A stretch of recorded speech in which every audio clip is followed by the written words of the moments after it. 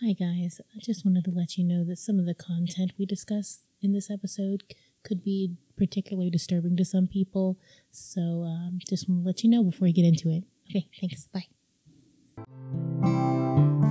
Hi, and thanks for downloading that B-Word podcast. This is your beautiful bipolar host, Becky. Well, for those of you who want an update in Becky's world, well, my father has to have major surgery again. And it's going to be essentially the same type of surgery that gave him the complications last time.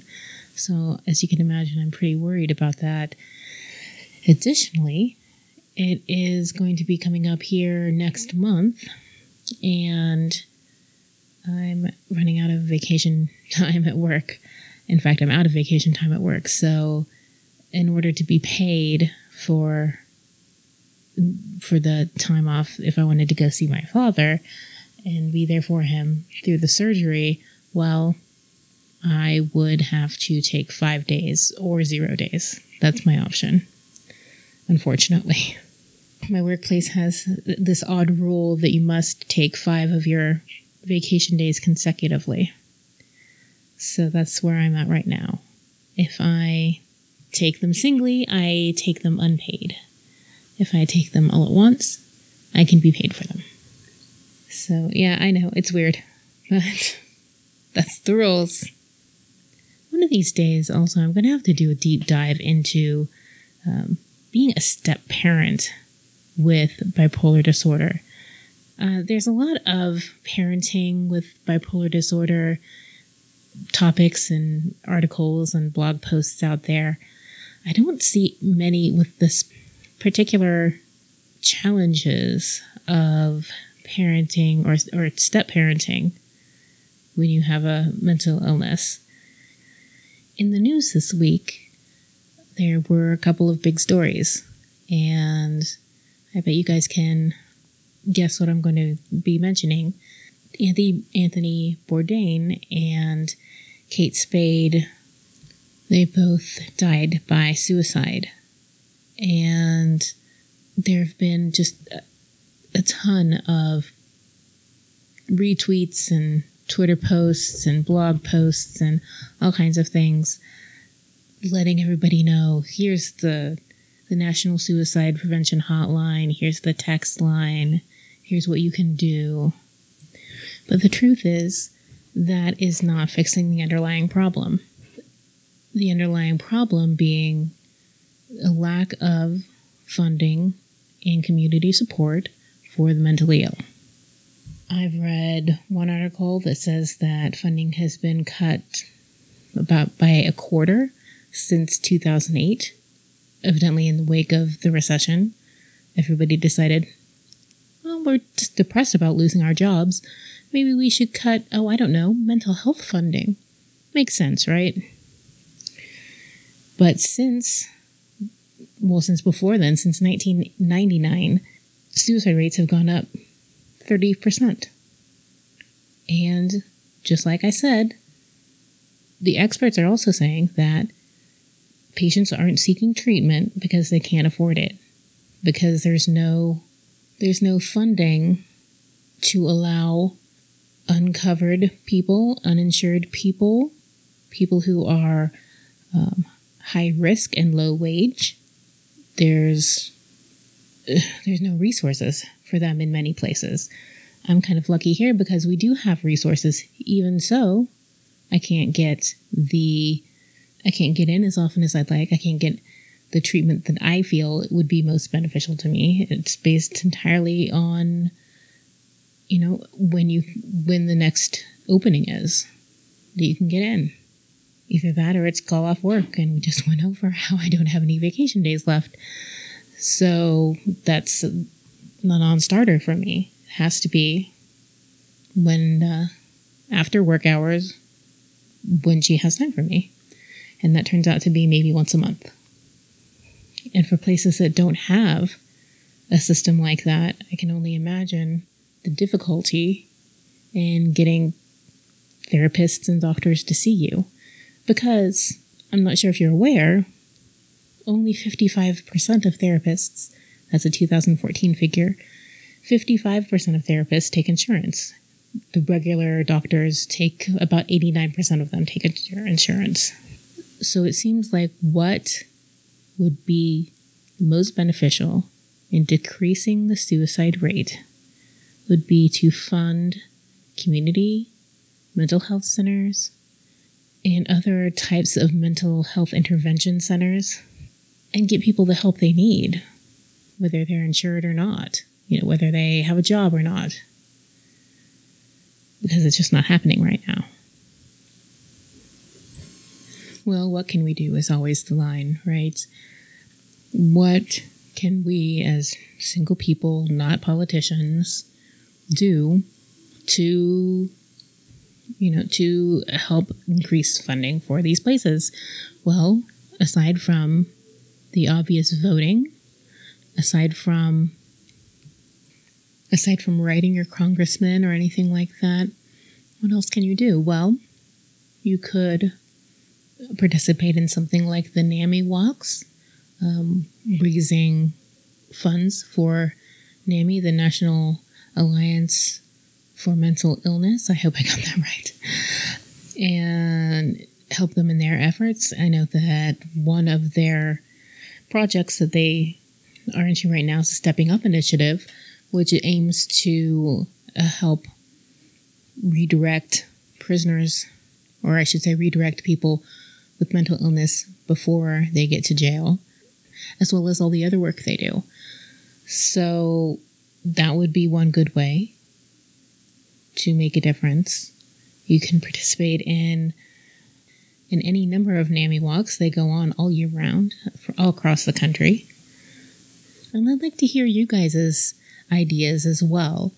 What else can we do to help get mental illness treatment funded? Let me know what your ideas are. All right, guys. Thanks for being with me through that. I know it's a difficult topic to discuss and to get through, but it's important and we do need to talk about it. But up next is an interview with one of my favorite interviewees. It's John from both Bipolar Style and the J. Lily Show. If you haven't signed up for the J. Lily Show yet, you really should. It's a good time. It's free-for-all topics. He's not bound by any specific genre, so he's free to expound upon whatever. So, but in this, we're going to stay on topic. We're going to go with talking about borderline personality disorder and what that means to us. So I hope you guys do enjoy. So there's a thing called Pure O. You know what that is? Pure OCD? I've heard of this. I read about it about 2 years ago, but I forget now. And tell us all what the acronym means. Because pure is not like pure. It's actually, it stands for something, right? No, it just means it's basically just like without any compulsions. It's all like obsessional. Oh, in your head. Oh, yeah. Sorry, in your head. But yeah, in your head, basically. Yeah, so it doesn't exhibit itself as washing your hands a million times or the traditional stereotypical things, right? Right. But it occurs and it's in your brain and it drives you equally as crazy. Yeah, like recurring, yes. Like there's all kinds of different ones. There's like health-related OCD, self-harm-related OCD, other people harm OCD, Totally. It's funny you're bringing this up because I'm going to see my shrink for the first time in like a year next Wednesday. Uh-huh. And I recall pure OCD now because I think I definitely have that. Yeah, every time I read about it. Thoughts that bipolar people have definitely feel like OCD because I used to have more traditional OCD when I was younger. Uh-huh. But now I don't. But I feel the same way in my head. And especially when it comes late at night, you're ruminating thoughts about different things obsessively over and over and over. Yeah. I can't differentiate that between what has been defined to me as pure OCD. Yeah, I know. I can't tell if it's just like a normal thing of bipolar disorder or if it's another thing on top of that. Or maybe I just have like a really like previously heretofore unknown like mental illness that they're going to have to name after me or something. Yeah. Well, sometimes I wonder if like all of these things are not, they haven't been around throughout history. I mean, they have been around throughout history, I'm thinking. We've just starting to suss them out and give them different names and labels depending on our ability to codify them. Yeah, well, I mean, bipolar's been around for a long time. They just called it different shit. But like hysteria, for example, or amok. This is another thing I read about. Have you heard of amok? No. What's AMOK? Like when you heard the term, oh, they run amok. Yeah. Well, amok actually is the technical term for a fucking disease where you run around and murder people and then forget about it. You forget you did it. That's a thing? That's a real disease called amok. Wow. I have never heard of that. I mean, so that's been around. And that was back around, hundreds and hundreds of years ago. Yeah. Back in old England. So people run amok. They just diagnose them. Oh, that dude's got amok.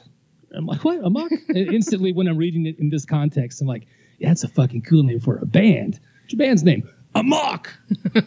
Anything that ends with a K is a cool name for a band. Fuck yeah, and a K is an awesome looking letter. Yeah. I wish I had a name with a K in it because it's fucking dope looking. It's almost as cool as an X, It's very, I'm a letter. Mm-hmm. Yes. But yeah, so back to the telltale signs of mental illnesses have been around for a long time, and I'm reading about the various ways they show themselves in different cultures. Like geography has a lot to do with it, and so does, unfortunately, capitalism now. They relabel and call all kinds of different things, different diseases, different names based on what they can sell to you? Yeah, based on their ability to sell drugs to that community. Yeah. I know, that's always so disheartening. Because I Google mental illness news all the time. I'm like, I look for it all the time.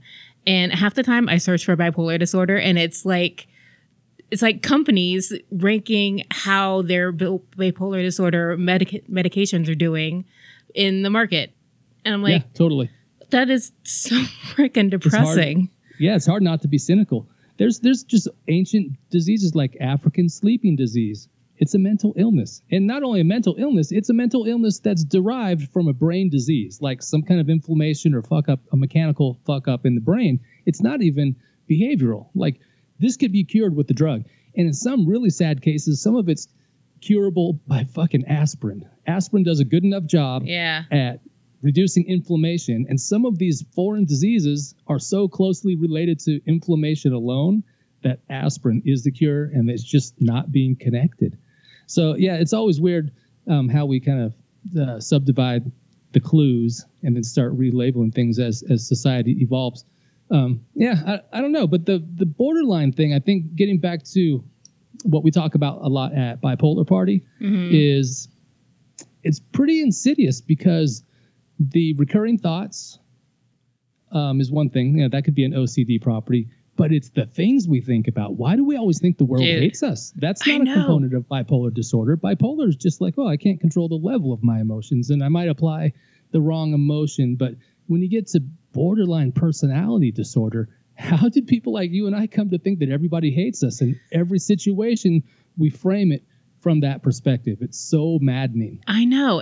My old therapist told me, she asked me, how can you do a podcast if you think everybody hates you and you're afraid you're going to get like hate mail, all the time? I'm like, you know what? I don't know why I'm doing this to myself, because we really put ourselves out there and to be hated. That's actually a good point. I don't want to break in, but that's an excellent segue for something I was thinking about doing a podcast on, but since you and I are here now.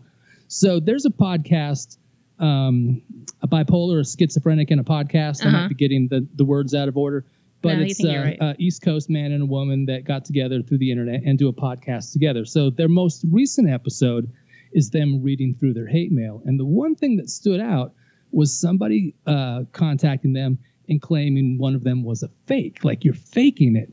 What? And I'm like, wait, back up. So here's the thing. To anybody that listens to mental health podcasts, clearly we're not recording these when we're in crisis. We're recording these when we're at our best and we're able to communicate in a lucid manner. There are many days when I can't move from the bed, and I'm sure Becky's the same way, and I'm sure all the other podcasters that podcast about mental health issues, I'm sure there are days when their symptoms are so acute they can't do anything. And then on the flip side, I also know that people that listen to podcasts about mental illnesses probably have a mental illness and just can't control themselves from saying some shit. You're faking it. Because I've been at a group sometimes, and in real life even, you have a tendency to At least you have a family. At least you can do a pod. I mean, I get in that mode myself. Yeah. So, God, man, I just want to say, everybody, settle down. Just take a breath. It's okay. We're all in this in through together. the nose, out through the mouth. In through the nose, out through the mouth. If we're doing this podcast the wrong way, we apologize. And if we're exhibiting our mental illnesses the wrong way, I'm personally sorry. I'm not doing it the right way. But that said, yes, we typically only do podcasts when we're feeling healthy. Right. Unlike writing a blog where nobody knows if you're crying all over your laptop. You just publish it whenever it looks done. With the podcast, that guy sounds healthy. What the fuck's wrong with you? Well, I don't know, man, but I can fool a lot of people most of the time. Like, even in the job market, I managed to have a job. I don't know how. I don't know why. I know, right? But, right. I'm like, fooled you. Yeah. But anyway, yeah, I show up when I'm healthy, just like we show up to the podcast when we're healthy. Yeah. So, sorry. That was weighing on my mind more than I thought it was. Sorry. That's all right. I'm glad I got that out, but now I fear I've totally derailed what we were talking about. Yeah, I don't remember what we were talking about either. Put a commercial right here. Something. I don't have any commercials.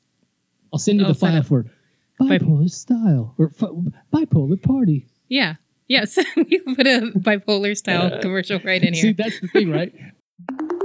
Join the party at bipolarparty.com. So anyway, we're talking about why people hate us so much. Oh, yeah. That's what we were talking about. About borderline. So getting back to the hate mail that gets generated. If you're putting yourself out there with borderline personality disorder, you already think people hate you.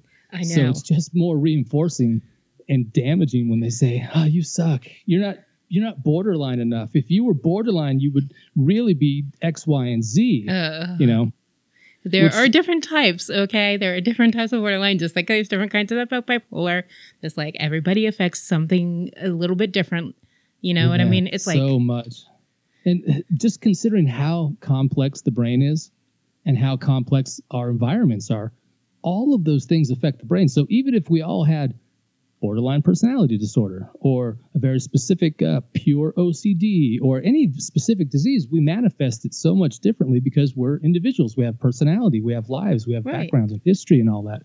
So anyway, I don't want to get on the haters too much. If you want to hate on podcasts, cool, go ahead.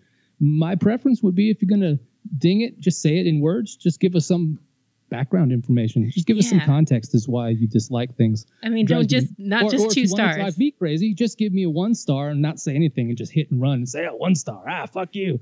Man, you can do that too. You're just like, I knew somebody who was bipolar one time and I hated them. 1 star. Yeah. I will find a way to fucking flip it and use that as some kind of like pity party and get more people to listen. Whatever. I'm a psychopath that way. Okay. Or I guess that would be sociopathic. There's not much of a difference between a psychopath and a sociopath. It just really depends on which word people like to say more. Huh. Well, okay. Well, psychopath doesn't have any empathy at all. And sociopath, I guess they don't have empathy either. Okay, yeah, I guess they're the same. Yeah, I started to suss that out myself. That's like the 3rd time I've used the word sus today, and it's all been in this podcast. So slap me if I say that word. I don't even like that word. I don't even like S's. Hey, so wait, that reminds me of something. Do you know what the word hankering means? Hankering. Oh, sure, of course. See? I was talking to somebody today, and I got a hankering for some soul food because the guy opens on Wednesday nights across the street, and he's fixing some greens over there. So I got a hankering for some greens and mashed potatoes. See? I talked to somebody today who had no idea what I was talking about, and I was like, okay, I guess my redneck is showing. I don't know. Oh, you know what y'all say I noticed at the bipolar party? What? Y'all go to cookouts. Is that what you do? Like on the Memorial Day, you have a cookout? Yeah. Yeah, we don't do that in California. What do you do? It's too hot to cook out. No, we just type BBQ. I'm going to a BBQ. We got a barbecue. We're having a barbecue. And I didn't think it was that strange because clearly you understand what barbecue or cookout means, right? It's totally synonymous. But it just struck me as odd that, wait, people in California just do not say cookout. You never hear saying cookout would be like saying you want a pop. You want some pop? Yeah, we say that too. We don't say pop or cookout. Weird. Wait. Y'all are weird over there. You don't say pop in California? I thought that was just a South thing. We say soda. See, everywhere says soda except for like here. Like, some people say Coke. You want to get a Coke? In like Georgia or something. People are always trying to correct you. Oh, you want a Coke or a Pepsi or a 7-Up? Oh, fuck. No, water. Fuck off. Those people drive me crazy in life in general. Correctors. People that are always correcting you. I'm trying to split because I like using conversational shortcuts. So I speak kind of in shorthand, and I four-wheel drive over the top of all kinds of details just for brevity, for the sake of a conversation to get to the next part of a conversation. Man, when I get around somebody that's like, oh, you mean this? Oh, you meant to say this. I'm like, no, motherfucker, stop interrupting, and I will get to my point later. But yeah, oh, you meant, oh, no, actually, fucking actually. Yeah, I know.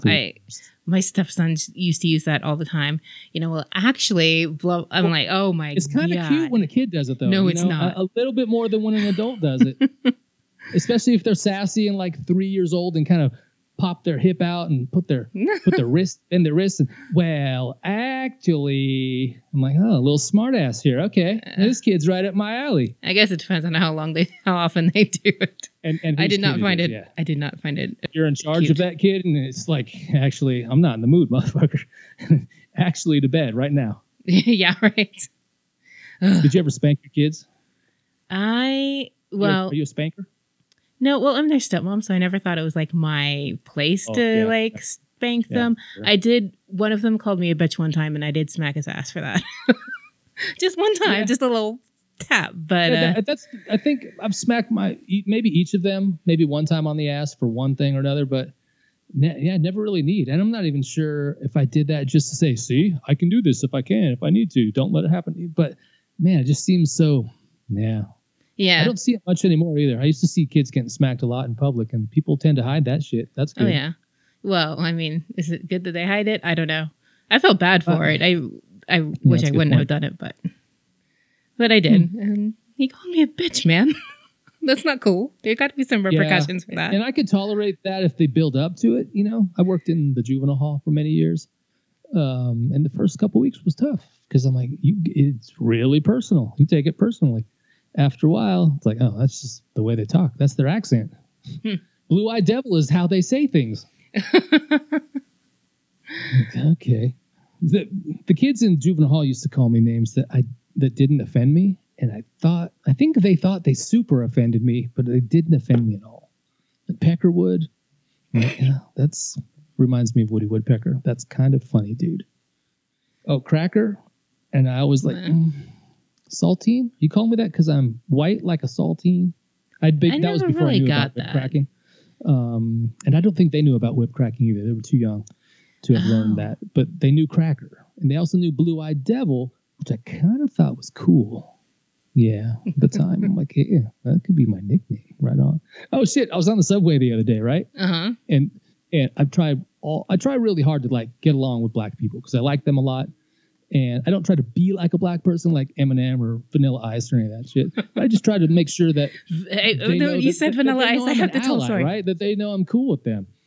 And I was on the subway on the last train in the back where I always sit because that's how I feel. I feel like I'm going to sit in the back of the train because that's where I meet black people. Also, there's always a seat back there. Not sure why. There's always a seat at the back of the train. Maybe people don't want to walk to the end of the platform. Maybe the white people are scared of the black people in the back of the car. I don't know. But the fucking middle of the cars on the subway are cram full of white people standing shoulder to shoulder, coughing on each other. And the end cars are plenty of empty seats with black folks in them. I'm like, oh, well, the choice to me is obvious. Anyway, I was sitting back there on the way home the other night. And I got what I felt was the biggest compliment. But it's hard to explain it unless you were there. And I'm not even sure I could tell the story in a way that conveys it. But I'm just sitting there chilling, doing my thing, listening to some music. And the guy comes in and he's looking up everybody in the car. He's an older gentleman, maybe 60. And looking me up real close. Not maliciously or anything. Mm-hmm. And I gave him a nod and said, what's up? He's like, and he looked at me, bent in a little closer because he was standing and I was sitting. And looked at me and said, oh, you was a blue-eyed brother. And I'm like, all right, I'll take it. And I'm like, what's up? So we fist bumped and he kept walking. I'm not sure what about me made him think I was the brother, but I super appreciated that. That's awesome. It's weird. The little things mean a lot, right? Yeah, I have blue eyes and nobody ever comments on them. Well, remember, I live in a place where I'm the only person like me. Well, that's a good point. When I brought my son to Hawaii when we were little, and tons of especially When we were Japanese little? tourists at the time, because Japan's a lot closer to Hawaii than we are, really. And we would go into like a jewelry store. Oh my God, the Japanese ladies in the jewelry stores would grab my little blonde-haired kid and put him on the counter and start rubbing him and stuff. They're like, oh, I finally found one that I could communicate with. And she said, no, blonde-haired babies, good luck. I'm like, oh, okay. That's cute. Every fucking elevator, bring the baby. Everyone was reaching out, like, touch the Buddha, touch his little leg, get a piece. And my wife at the time, she was one of those paranoid first-time moms. Yeah. Get away. And I was just reaching for him, like, no, hand him over. Give him to the people. Just let him try it out. It was funny.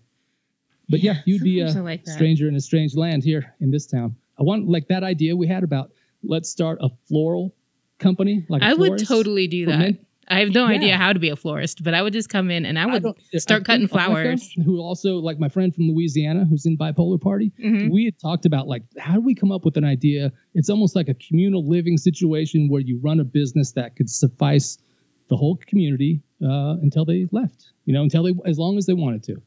And but a fucking florist would be badass because it's somewhat physical, but not too much. It's creative as you want it to be. It smells great. You're with nature, man. Right? And you don't have to, like, if you just want to be in the back and do the flowers and have somebody else up front, you can do that. So you don't have to deal with people. Somebody could be like the designer. Somebody could be the salesperson. Exactly. Just be, I like delivering flowers and you can get a golf cart downtown San Francisco. Delivering flowers would be the best. Oh my God. Everybody would be happy to see you all the time. And and plus they know that you're using donated flowers or however the donation piece falls into it.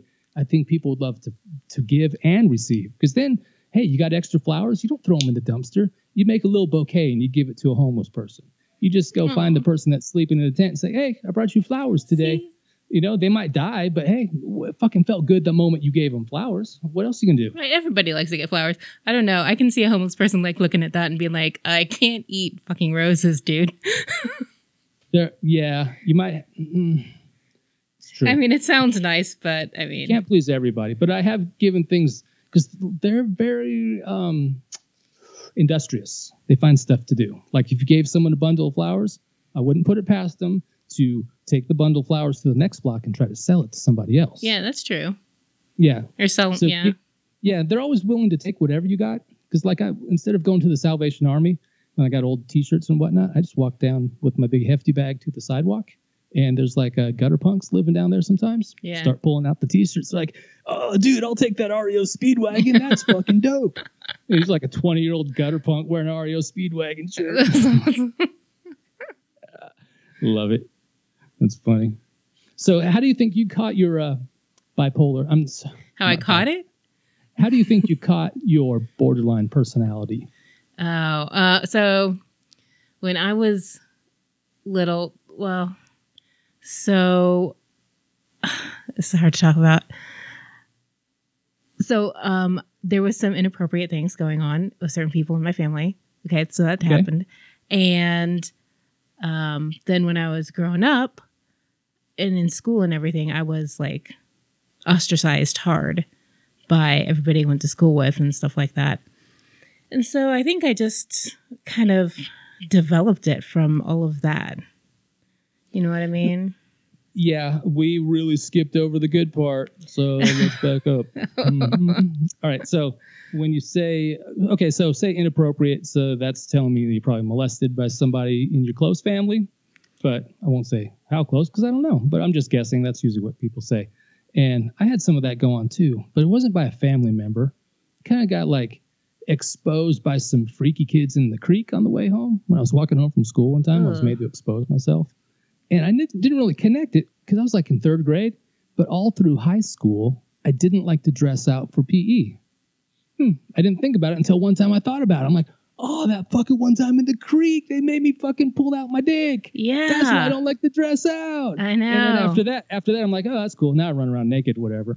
But once you connect the things, so I'm always like, well, how did I get this? Why do I hate myself? Why do I have borderline personality disorder? And how do you describe it to a stranger or an outsider when they just hear borderline and they think, fucking wingbat, that person's just fucking nuts, don't have anything to do with them. Yeah. You're best just to leave them alone. I mean, how do we break through that? It's like, whoa. I'm actually normal, quote unquote, most of the time. Those are my sirens, by the way. Yeah. Sorry. I don't have sirens all that often. More often than happens. you'd think in a small little town like this one, but still not all that often. What? I always wonder about the molestation thing because I was abandoned, and I'm not saying that they're the same thing, but I'm saying both things are traumatic enough to maybe trigger a borderline personality. Part of that, like the abandonment thing, you think maybe it's like that, like nobody was there to like rescue you or whatever. For sure. I felt completely like I'd thrown off a cliff and was just falling.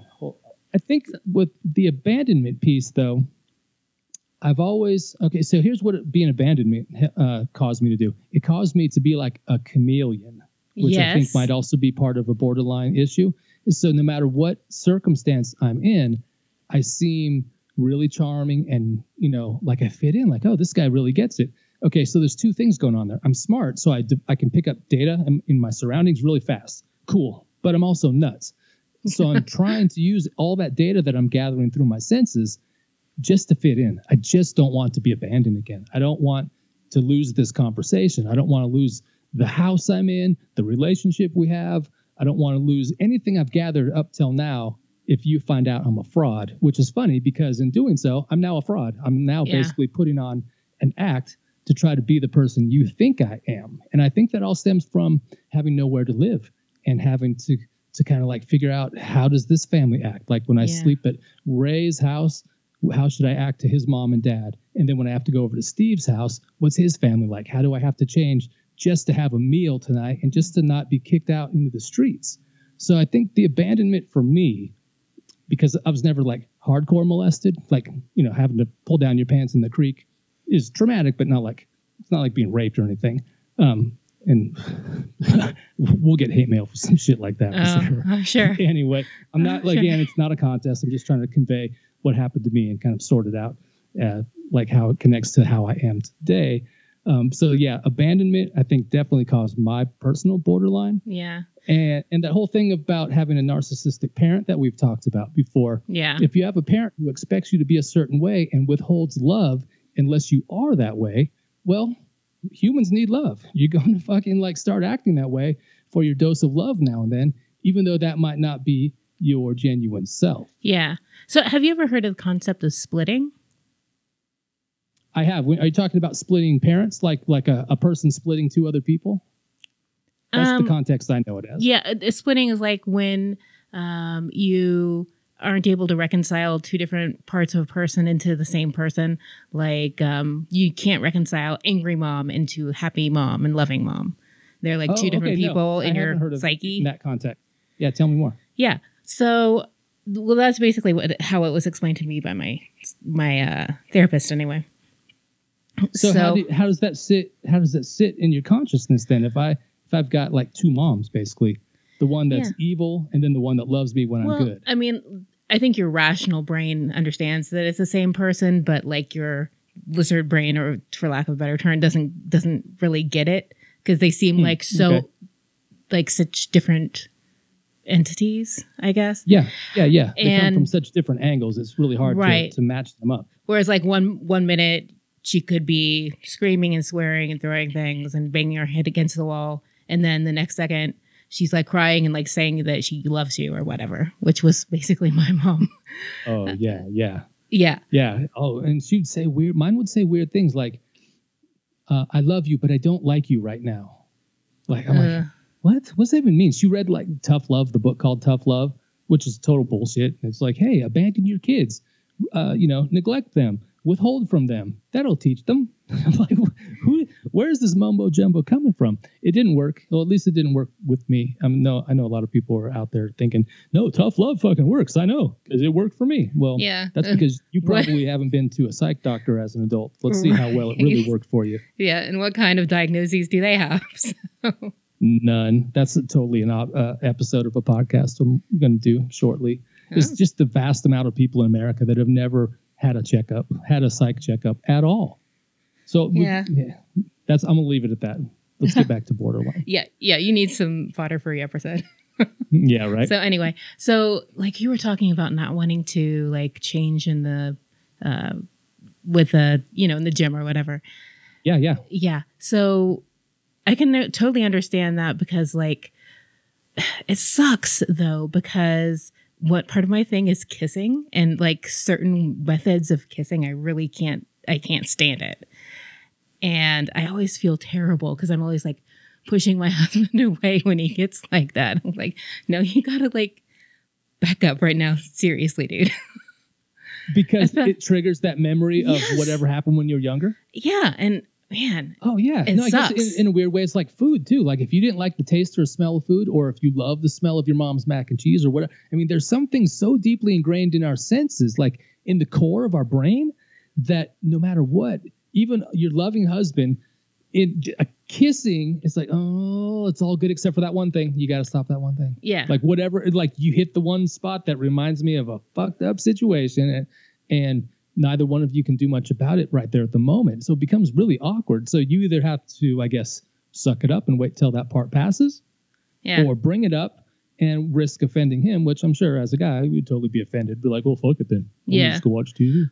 Yeah.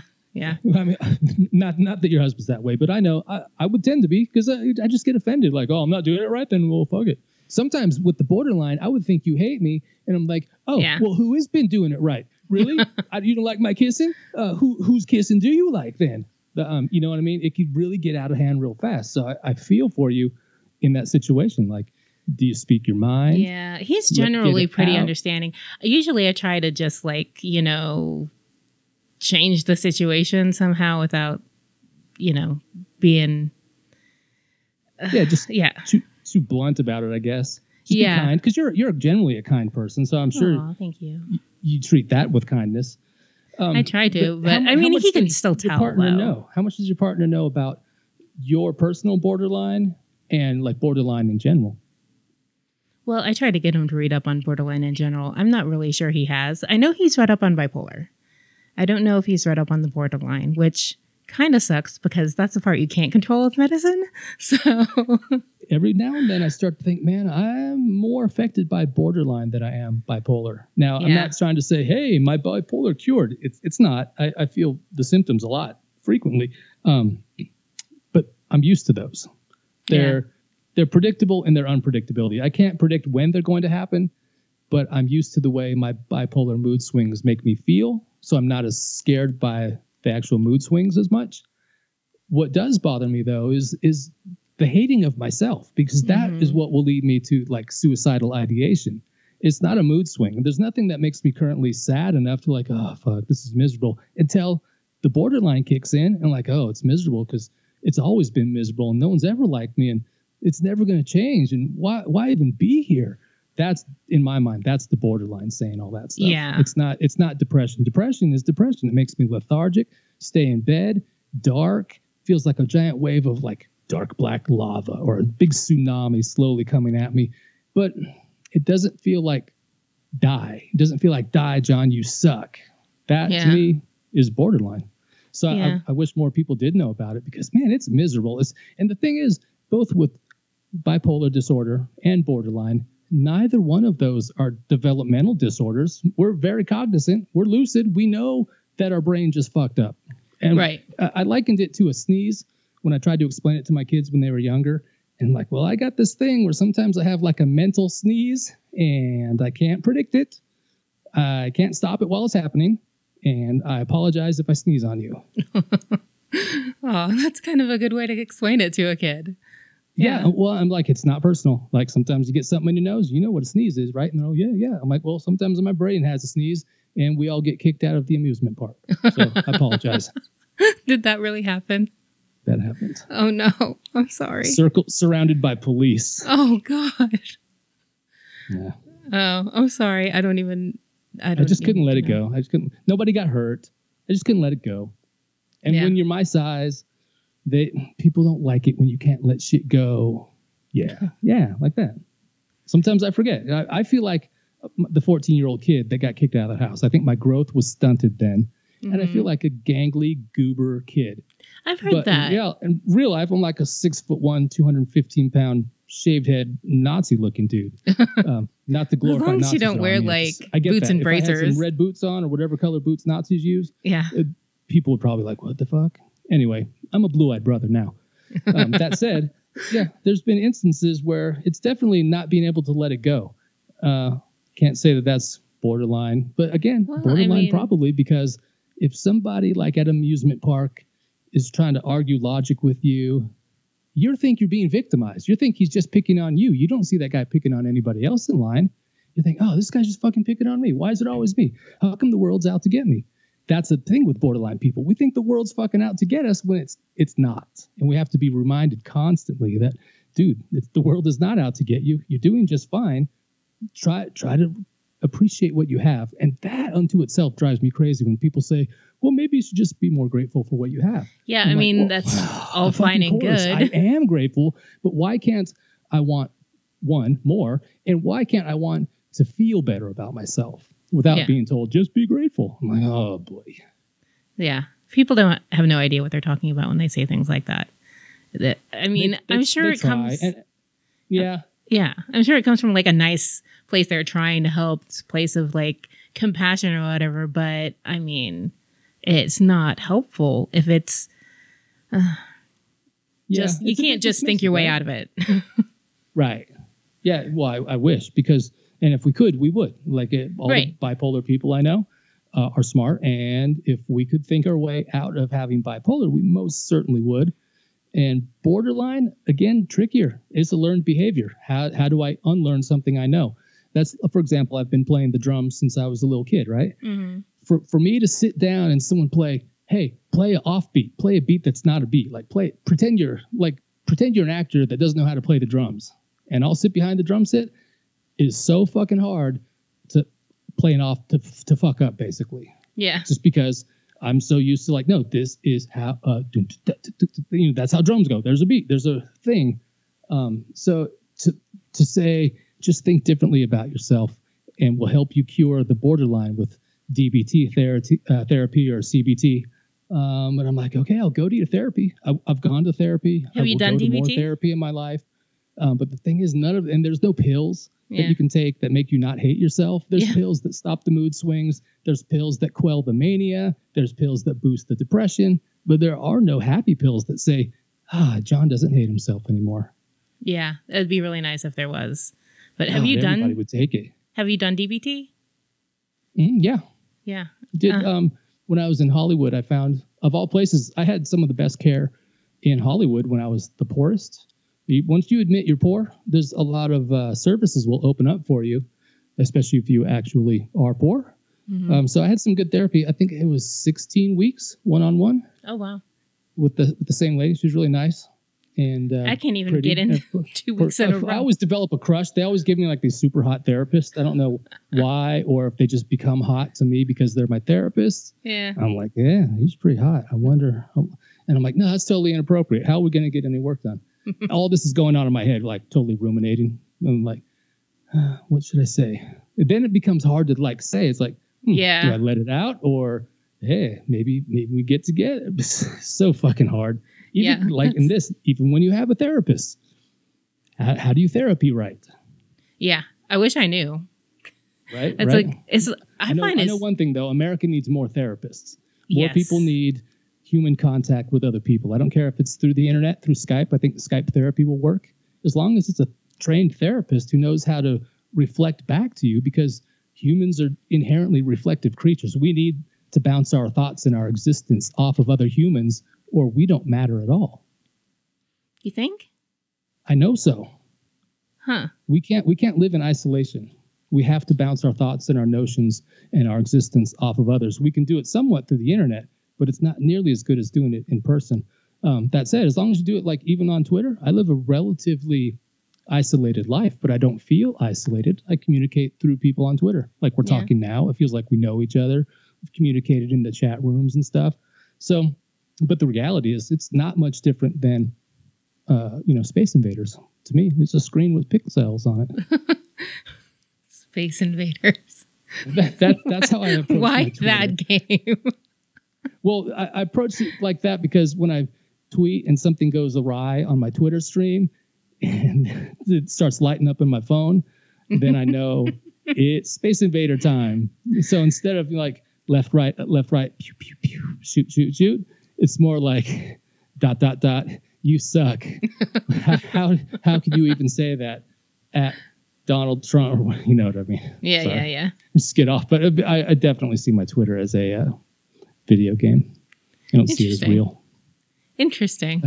I hope I don't offend like real people out there, because there's a lot. All of your Twitter followers. The Christian people that follow the bipolar style account. Mm-hmm. That always trips me out. I'm like, well, if you deny mental illness, but you're following this show, explain that. Like, how do you rationalize that? The whole thing about mental illness and religion is trippy to me, because religion has always tried to claim that mental illness is a straight up moral failure. Yeah. Like, oh, you're just thinking wrong. You've had too many sex partners. That's why you're schizophrenic. That kind of thing. Where that's just not the case. So that's like the symptom and not the cause. So yeah, right. No, that used to be a thing. There's so many interesting books I've been reading, especially when it came to germs and the mental illness infection thing. I know. I read the bibliography and I started reading a bunch of other books about this stuff. We've known so much about mental illnesses being physical diseases for so long, at least 100 years, and we've done absolutely nothing about it because we let religions handle it. We're like, oh, they can have the mental illnesses. We'll work on the bones and the skin and the muscles. They can have the mind. Yeah. It always creeps me out when you start reading from those books or talking about those books. I'm like, I don't want to know. I don't want to know any of this. It's going to make me like go to a very crazy place. I can't think of another word. Well, especially if I have a hint of OCD, for example. Well, then what? I read all these books about how mental illnesses come from germs in many cases. Now I'm like, oh, maybe I'll become a germaphobe. But now you have another disease. Yeah. How do you escape? And if you ignore them all, you have anosognosia. That's no fun. Yeah. It's my favorite disease. It is fun to say anosognosia. Anosognosia. What is that? A lack of insight. Yeah. You don't see your doctor. You should go have a mental health checkup. I don't need it. I don't have anything. You might have anosognosia. I want to make a commercial like for a placebo pill for anosognosia. So what else should people know about the differences between borderline and bipolar? I guess that to me, that's the one thing, right? It's just, we hate ourselves. It's a complete oversimplification, but a lot of borderline people, we just hate ourselves, or we think we hate ourselves until someone reminds us that we're worthy. Well, we think everybody else hates us as well. And so we're like, I don't even know why I try to interact with humans sometimes, because I'm like, I know it's just going to hurt like hell until like they pay attention to me again. So, right. I mean, why do I do that? I feel like I'm allergic to life. I get outside, I'm like, I'm allergic to this. Everything that's worth living for, it makes me sad and unhappy and including whining. Like, I fucking hate hearing people whine. I cry about just useless shit. And then I'm like, oh, well, that's your fucking whole podcast. It's just you fucking whining about stuff. And I'm like, yeah, that's right. No, I don't think so. It doesn't ever come off like whining. Maybe not. But see, okay, so this is exactly the kind of conversation we talk about, right? You're being the kind person that says, no, you're not really as bad as you think you are, but it just doesn't register to me. Oh, how are you accepting compliments? Oh, not great. Yeah, I'm the worst. So I try to work on it. You know, I try to work on it. And it really feels horrible, like poison, because not only can I not accept a compliment when people say something nice to me or about me, sometimes I'll go the extra mile and say, not only is that person wrong, they're a fucking idiot. I'll start like flipping it, saying that person is so stupid, they don't even know me. I've pulled one over, so they must be a fucking idiot. Therefore, I don't even respect them because they just gave me a compliment. You see how twisted it gets so fast? Yeah. It's so sick. And yet we're able to talk about it. We can explain it. Yet in the moment, when you sneeze, when you catch that little bit, your whole life goes haywire. That's how we lose jobs. That's how we get surrounded by cops and thrown out of amusement parks. I'm like, what the fuck? I'm just, and inside you go to bed, it's like, wait, I'm a fucking normal guy. How did I have a weird ass day like that? Yeah, I know. It doesn't make any sense. It's because you can cognitively know what's going on, and still like your heart is getting ripped out. And Right. it's terrible. Yeah, and you could list all the reasons why the people around you are causing you pain.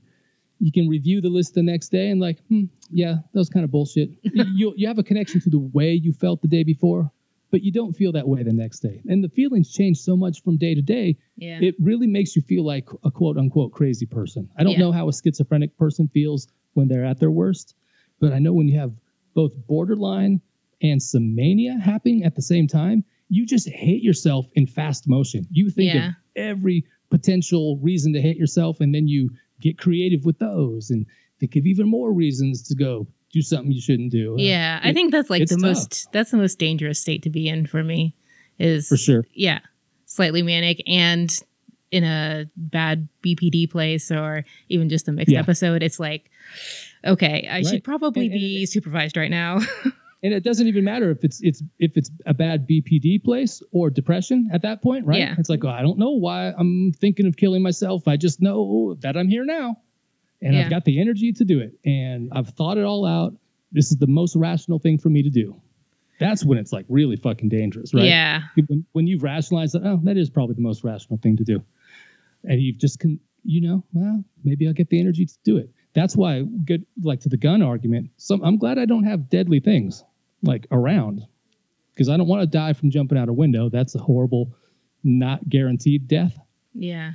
Pills would be too slow for me, but a gun, that's pretty fucking quick. I could see if I was in a space like, just take it out real quick, and just fuck around, see what's up. I should probably put a trigger warning at the beginning of this.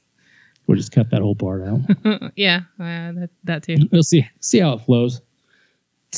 Yeah. Trigger warning. That should be a name of a podcast. Just trigger warning. We said the name of the show was trigger warning. What did you expect? I'm sure it probably is already, and it's probably a conservative podcast, just making fun of liberals. Sucky.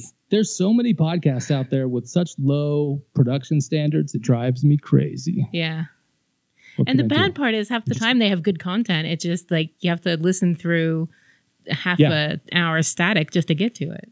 That's the conundrum, right? The people with good content have shitty production, and people with good production just ramble like me. Yeah. But you have a good production value, so no one cares. Yeah, and doggone it, people like me. All right, well, cool. It was great talking to you. Thanks for letting me on your show. Oh, no problem. I always like talking to you. Especially like because we hang out at the Bipolar Party, which is kind of a cool resource, especially for creative people like you and Jim and me. And we'll get Becky. We got Becky set up, Miss Nerdcore. That's awesome. Yeah, I can't wait until she starts. Oh boy, she's got some stuff. She's going to make a great podcast guest for a while, right? Yeah, I had her on not that long ago. I don't think it's aired yet, but I had her on talking about her ECT experience. So she's got like just a ton of. She's like a wealth of information and stories. Right. Yeah, she's like, we've got several good segments of podcasts. Like we were talking at the party earlier today about bipolar and child custody. I went through some issues with that where like my ex had continued saying, oh, he's faking until she figured out that she could actually use it against me. And then she went to court and said, no, he's got bipolar. He's unstable and dangerous. So people are mean, man. They'll use your, they'll either gaslight you and that you don't have it or deny that you really have it. Yeah. It's so hard to deal with sometimes. Yeah. It's kind of like the mental health system. Like the worse shape you are in, the more hoops you have to jump through. Like if you just have a sore throat, you can go and flip out your medical card at the doctor and be in and out with some medicine in 45 minutes. If you're a creepy crawly mess, crying and can't hold your shit together, no, man. Sorry, you'll have to fill out this form. You're going to have to go to that office over there 3 miles down the road, and you're going to have to go. And a big thanks to John for being with me today and sharing some of those insights about BPD. I really appreciate it, as always. And as always, you can reach me at thatbword1, or you can reach me that's on Twitter, by the way, or you can reach me via email at becky@thatbword.com. You can also find me on Facebook at thatbwordpod, and you can look me up on Pinterest as well, and I have a few things going on there. All right, guys, I thank you so much for listening. I really do appreciate it, And if you could be so kind, please, as to give me a rating and a review there on iTunes or wherever you listen, I'd really appreciate that as well. It helps more than you can possibly know.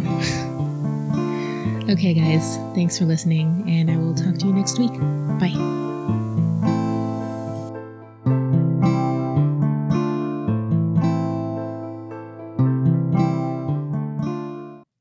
Well, one moment. Un momento. Or not. Please hold.